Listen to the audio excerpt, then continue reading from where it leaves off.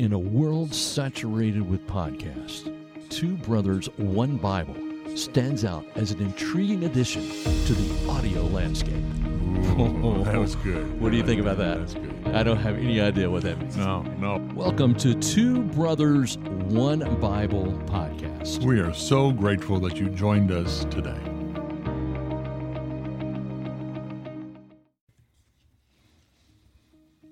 And welcome back to Two Brothers, One Bible podcast, coming to you again from Columbia, Tennessee at the New Song Baptist Church. And we would love for, if you're ever in the Columbia area, please stop by and see us. My name is Robert Wakefield. I'm Peter Searson. And we are here today for the verse I've been waiting for. All right. Because this is your final Mount Rushmore verse. This is number 4. This is number 4. And I have been teasing you. I have a confession here. Okay. I have been teasing you pretty hard about your Mount Rushmore verse. Well, it shocked you. That's what I think. I think so. It shocked you. It did. Because I think of all the verses of the Bible. There's a bunch. There's more than 3. I just thought I'd let you know. There's more than 3. Yeah. You picked this one as one of your 4. So let me review the other 3 that you picked. Okay. We both picked Psalm 23. We did. You picked Romans 3:24 and 25. Yep. Which is an excellent one. Thanks. Then the last time we talked about one of yours was Jeremiah 4:4, right? Which was another little obscure, but it was out of left field. It was out of left field, but it was still very, very good. Yeah. And then we get to today's verse. And when I've got to be honest, we send each other emails. Okay, these are my 4, right? And I got your 4, right? And I looked at that 1 Samuel and I said, what on earth is this talking about? So I went and looked it up right then. Well, yeah. I went and looked it up right then, and I said, are you kidding? This is his Mount Rushmore? I can't wait to find out why that this made it on your list. Now, I'm going to ask you the question. Okay. Are you ready to hear it? Yeah. Okay. Hey, Peter? Yeah. Why 1 Samuel 15, verse 14 is on your Mount Rushmore? Okay, I'll be happy to answer that. Okay, please do. Yeah. And honestly, for in fairness, I have kept you in suspense since day one on this. Yes, you have not told me anything about it. I have not. You've asked. Well, like you said, you have just teased me and said, of all the verses, why? And I feel terrible about teasing you. Can you tell? No, I can't. It's no, not true. You need to work on that. We talked early on that for a Mount Rushmore verse, it has to. I think it has to hit a few boxes. Mm-hmm. One, I think it has to help define your theology or your faith. I think it has to be a bedrock verse that you return to, or something that reveals our relationship with God. And I think a lot of times it's something that comes from childhood. Right. For me, this is a verse that comes from my childhood.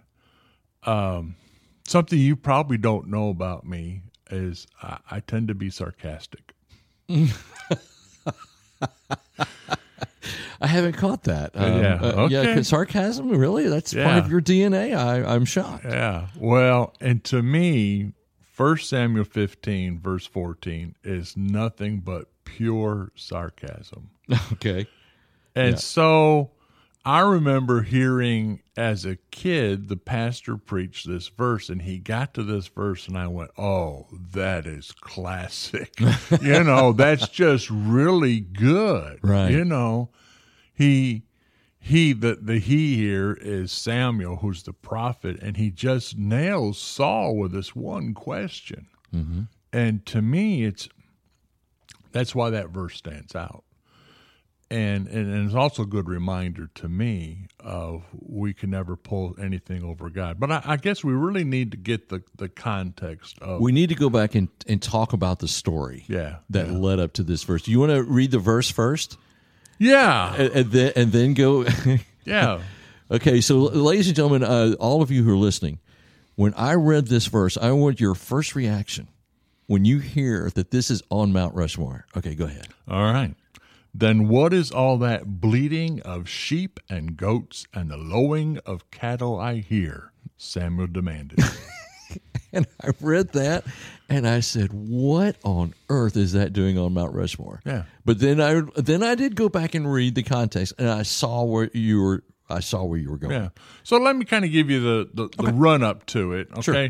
So Samuel's the prophet, Saul's the king, and so Saul, as king, Samuel comes to him and says, "Look, the Lord has a request of you. He wants you to wipe out the Amalekites." Mm-hmm. Now, we're really not going to delve into this, but a lot of times in the Old Testament, we have a hard time with God saying, "Wipe out these people." And I think that the only place where I can land and feel comfortable is he knew that in order for the people to be who they needed to be, he needed to remove all these temptations and diversions. Mm-hmm. Same thing's true for us. We get a little too close to the fire and we get burned.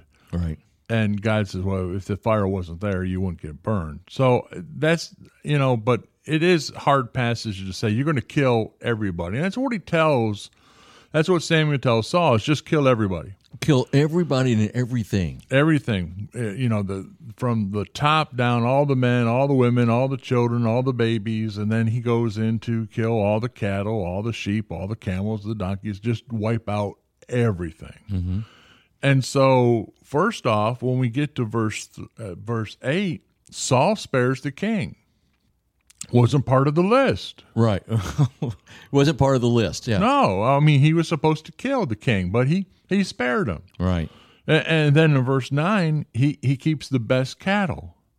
He keeps the fat calves and the lambs, and he says, I'm going to hold these out. And so in verse 11, kind of a shocking verse here, it says that God regrets making Saul king. And there's a few verses in the Old Testament, especially that we kind of like, God's changing his mind, mm-hmm. or God repented, and what again, God's never surprised, but he can be disappointed, mm-hmm. and so he just this is where he's shaking his head at Saul. It's like, why can't you listen to me? Why can't you obey me? Yeah. And God's ways are not our ways, and sometimes we don't understand why. Well, that's true. We don't understand why, and you mentioned that why the destruction of the Amalekites. Yeah. Well, that goes back to Exodus chapter 17. Really does. And verse 14, which I discovered in my pre-study of this. Okay. He wanted to get back at them for what they did to Israel, right? Because they were the first nation to attack. Yeah. The Israelites when they came out of Egypt. Yeah.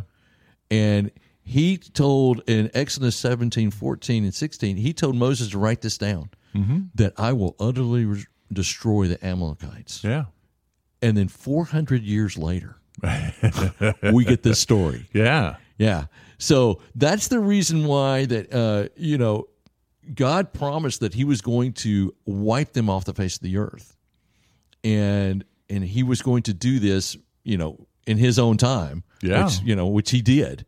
And he gave the instructions to Saul to completely and utterly destroy them. Right. And I learned a Hebrew word. Oh, you got one? Good. Okay, let me see where I wrote that down. Oh, the Hebrew verb for utterly destroy. Okay. Is harem. Wow. Heherim, and it's that verb is used 7 times. Wow. In this one passage. In this one passage, in this one story. One story. All right. It's used 7 times. Wow. So there was no question. Okay. What God wanted Saul to do. Yeah. And then Saul didn't do that. Right. And he spared that king for one, and he went on and he saved the best animals for the rest. So I interrupted you, but I had that written down. I'm glad you brought that up because, I like that 7 times. He's clear. God, we can confess sometimes, well, I didn't know. Mm-hmm. I think God's usually pretty clear when he speaks. Very good. Yeah. And, You know, and I know for those listening, sometimes they say, I don't hear the voice of God. I think one of the things that helps us hear the voice of God is being in Scripture, because you hear the rhythm of God's voice, and you know the boundaries of what His character. I mean, there's some things we just know God wouldn't say that, because that's not part of His nature and His character. So I think the more we understand who God is, the more we can hear His voice. I'm glad you said that, because when you said that in the verses that said, God said, I regret, that's the only way He could actually convey to us, because we don't understand everything there is to know about God. But this is how He conveys to us how disappointed He is. Yeah. He knew it was going to happen. Right. But He's just extremely disappointed. And that's what that regret, I think, is talking about. It is. Remorse, sadness, disappointment. Right. Yeah, and I think it's, the picture is God shaking His head and going, I knew it was coming, but I didn't know it would hurt me this deeply, And so he says, Saul, this is it. You're done. And not only are you done being king, but nobody in your family will be king. I'm going to pick a whole different family. Wow. Yeah. He really meant what he said, didn't he? Yeah. And then Saul didn't do that. So moving on with our story, what else? What happened after that? What happens in verse 12, we get the idea from the motivation. Why did Saul do what he did? And it tells us that he sets up a monument. That's easy for me to say. A monument in his honor. In his honor. Not God's honor, but in Saul's honor. Why would you do that? Well, ego. Yeah, ego's a big part of it. Yeah. Yeah, he certainly had one of those. He was a great military man. Oh, he was. He knew he had all these soldiers. He knew how to organize them. Sure. He knew where to lay in wait for them, to make the battle plans. He even told one group of people to get out of there because of what you did for us. Yeah. Earlier in the story. So we are almost. Oh, we're almost out of time. So we're going to take this into bonus. We're another bonus. Boop, boop, boop, boop, boop, boop.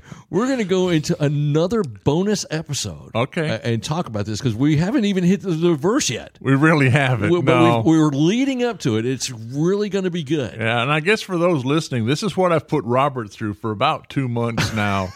Is why? Yes. Why did you pick this verse? Why did you pick this one? We gotta know. So we're going to because we're almost out of time. We're going to stop it here. Okay. And then we'll come into bonus coverage. All right. On this particular verse, 1 Samuel 15:14, and I think I know one of the reasons why you picked this is the word bleating. Yeah. Who don't love that word? So we're going to get into that word, and we're going to get into much more on our next episode of Two Brothers, One Bible podcast.